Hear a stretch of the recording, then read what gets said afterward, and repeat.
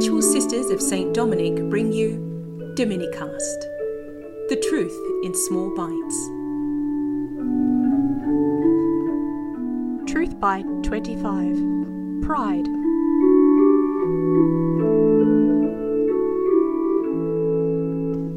Meet the first and deadliest capital sin, at the root of all others, and able to poison even our good acts. People speak of being proud of a job well done, or of their loved ones' achievements. We need to have healthy self-respect for ourselves, although the emphasis on self-esteem today is often completely overblown. The slogan, "I'm okay, you're okay," can be a complete cop-out and make people feel good about themselves even when they shouldn't.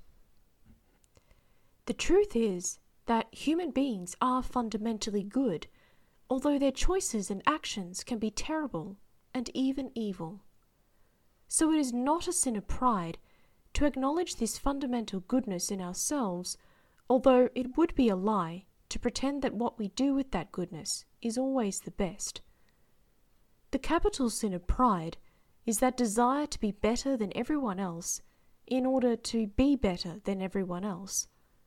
It can even include desiring to be better than God, an impossibility that some people solve by simply denying God's existence, in theory or in practice, or both. Pride is based on the lie that I am the reason for my own existence, the center of the world, which is generally seen by our culture as okay. Self-assertion and brute competition are seen as basic survival sense. However, the capital sin of pride has nothing to do with sense and a lot to do with insanity, which, after all, is claiming to see something that is not really there. When we are proud, we create a world of our own in which we reign supreme. Every other being, including God, must jump to our command, and when they don't, they automatically become our enemies. Yes, pride is the greatest and most common isolator of human beings. It drives wedges between friends, families, and people in general. It was the first sin to emerge.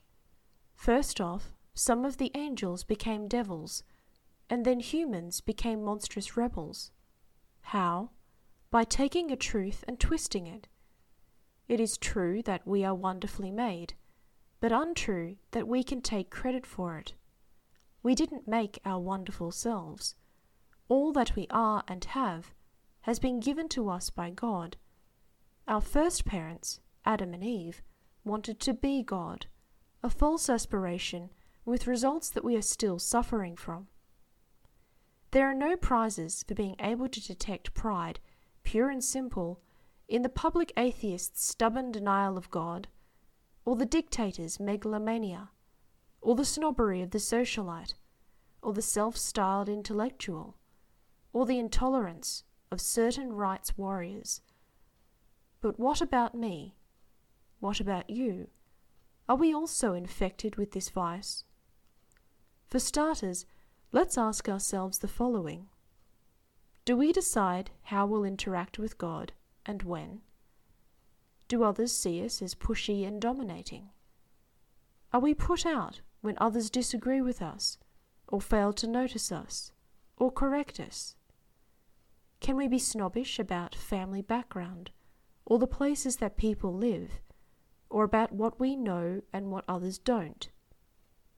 Is there anyone to whom we don't lower ourselves to speak? Are we quick to find faults in others and equally quick to excuse them in ourselves? Do we treat conversations as chances to talk about ourselves, or our achievements, or our opinions? Do we tend to seek advice and follow it? Do we use mock modesty in order to gain compliments, or play up our weaknesses in order to avoid loss of face if we should fail? Are we nervous or self-conscious about sharing our gifts? Do we live with the general feeling that we're not thanked enough? In fact, do we do a lot of our good acts expecting acknowledgement, praise, or thanks? The list goes on and on. We don't seem to be able to escape pride in some shape or form. Not surprising, considering the darkened minds and weak wills that have come down to us from our first parents. There's always a solution, but it's a lifelong work and impossible without God's grace. The first step is to get in touch with reality. This means recognizing the truth about who we really are and who God is. Recognizing, in theory and in practice, that God is the only God, recognizing that we are His children who depend on Him for everything, is a fact that should make us feel deeply relieved and secure, since playing God is not only psychologically exhausting, but incredibly damaging to us and to others. This is humility, which is basically the virtue of honesty and truth. Humble people don't indulge in daydreams about themselves. They acknowledge up front their gifts and abilities, and they acknowledge that they didn't give them to themselves. They also acknowledge their weaknesses, faults, and sins, and are prepared to take responsibility for them. Humility also allows us, for most of the time, just to forget about ourselves altogether and start paying real attention first to God and then to others. But to do this, we need light and strength, which always comes through prayer.